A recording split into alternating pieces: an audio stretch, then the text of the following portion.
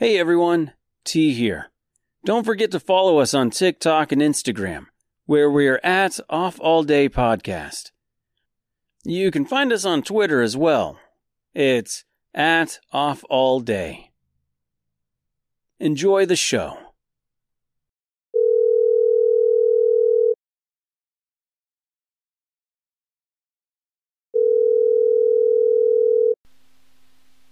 Hello, your call cannot be taken at the moment, so please leave your message after the tone.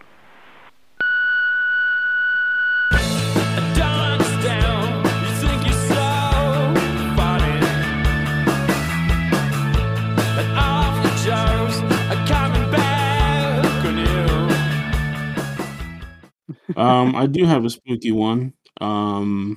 Pretty tragic, actually. And it's a true thing that happened. It's just unsolved. It's a murder. The death of Kendrick Johnson. You familiar with it? Don't think so. Maybe not the name, but if I tell you maybe kind of what happened, maybe you might have heard it somewhere. Okay. It was about a young man in Valdosta, Georgia, who was found rolled up in a wrestling mat. Okay. You know what I'm talking about? I am familiar with this. I had heard the True Crime Garage guys did this story once. Yeah, It was yeah. quite a while ago, but go ahead and refresh my memory because I don't remember a whole lot out of it. I remember him being rolled up in the mat, and that was really about it. Yeah, so they found him rolled up in the gym mat, and it was so the way he was facing was his foot would have been coming out of the top because it was facing upright, I believe. And at first, the story was he somehow got stuck in there because he was trying to grab his shoe. But as things went on and further investigation, like, it just didn't make sense. Because, and I mean, there's a whole bunch of, like, scientific, like, the way his body, was decomposing and kind of the way the blood was running out of his body. But again, like the Elisa Lam story, there was footage of him going in the gym, and then video cut out from that same footage. Like, it skips a pretty decent section amount of time, and then he just never came out or something like that. So then it got deeper that there were these two boys that were kind of bullying him. And one of the boys' dad was a cop. So then it was like, well, if he's a cop, maybe he knows how to delete footage and protect his son. And it's still, no one's officially like been charged with anything. But if I was a betting man, which I am, I'd put my money on that would probably be the person that I'd look at the most. Okay. Is that? I mean, oh, go ahead. No, you go ahead. You go ahead. Okay. Jeez. Is that what I might be thinking of a different story? Did the mother of him, did his mother like put up billboards, uh, like calling out the people that she thought murdered him? I might be thinking of something else. I don't think so. I don't think she did. I know they made like several lawsuits, and I mean, really didn't. I don't think they won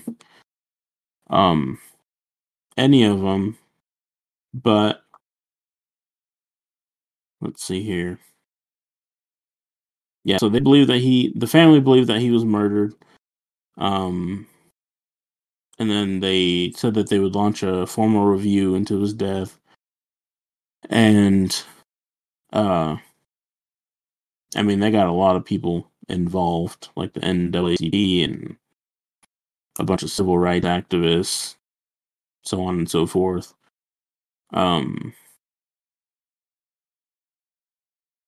They filed a wrongful death lawsuit, and the lawsuit didn't.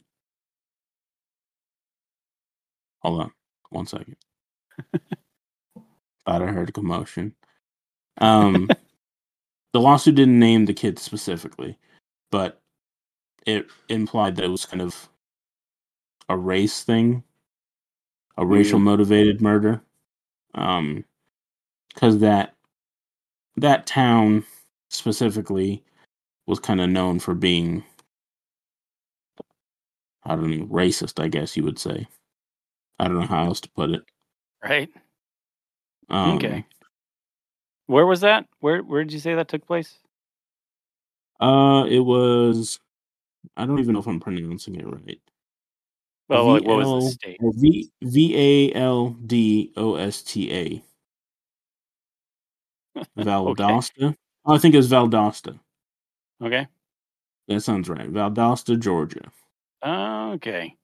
Yeah, I can't imagine anything racist ever happening in Georgia, so. Yeah, it's very unlikely. But yeah, like, just the way his feet were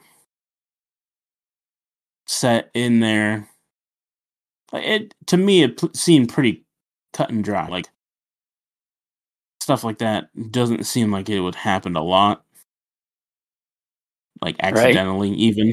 Like, it's such a small tight space to get caught in a wrestling mat. So, but again, you have the right people on your side to say that, this didn't happen. So, yeah. Okay. I might have to go look at. I might have to go back and re-listen to that episode. That was like one of the first episodes of theirs that I listened to. So it would have been quite a while ago. But yeah, that was like sometimes you get those deaths that are just like they're just so bizarre. Like, and kind of even going back to the Elisa Lamb thing, it's like it's such a bizarre way to go that it's hard to imagine it could be anything other than homicide. And any unsolved case to me just gives me the creeps as well. Um, Especially when they go unsolved for a long time. Yeah.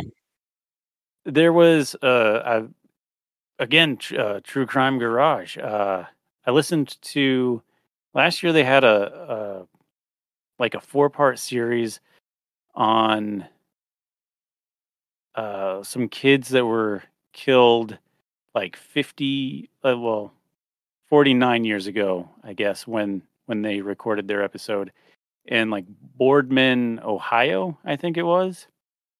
And the kids had, it was like, I think it was like a smaller town, and these children were murdered, and they couldn't figure out if they were all connected.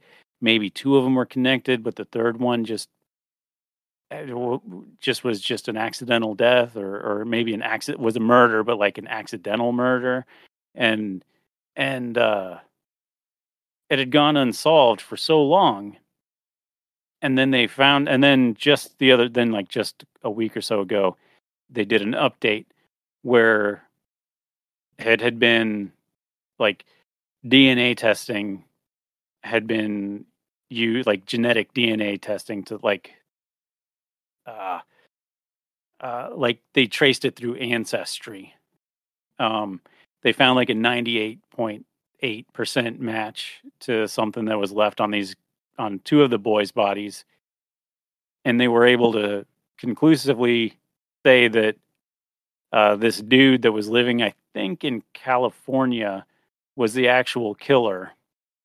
and the third kid was actually was not connected. He just happened to be murdered at the same time as these other two kids. But it's such a creepy story to think that, like, had it gone unsolved, it would just terrify me to my very core to just think that someone out there got away with doing such horrible things. And it's just it was kind of miraculous, like kind of amazing that they managed to actually solve the case 50 years later. The guy had died. I don't remember when the guy died, but he had died before anyone ever actually caught him. And they don't know if they assume that I think they assumed that he was probably actually guilty of more than just these two kids, that he probably murdered other people along the way. But yeah, that was pretty creepy. Also, I don't know if are you familiar with the Delphi case? Yes.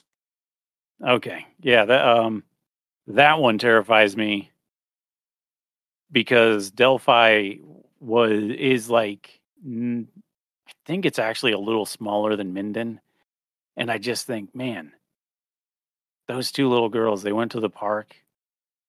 They had this encounter with this guy, and it just went the worst way possible. And it's one of those things. It just seems like you always say, "Oh, this would never happen here. This would never happen in a place like this," because it's such a small place or small town, and it's got such a sense of community. And man, up until they caught the guy, the alleged killer, I'm pretty sure he's the killer, but up until they caught him, like, man, I would just constantly that one would would come back to me every once in a while. I would just think, man, somewhere out there, there's a dude that just did some really nasty stuff, and he's just probably and it's terrifying to think that if he was a drifter that was just moving through town, he could be doing the same thing in other places.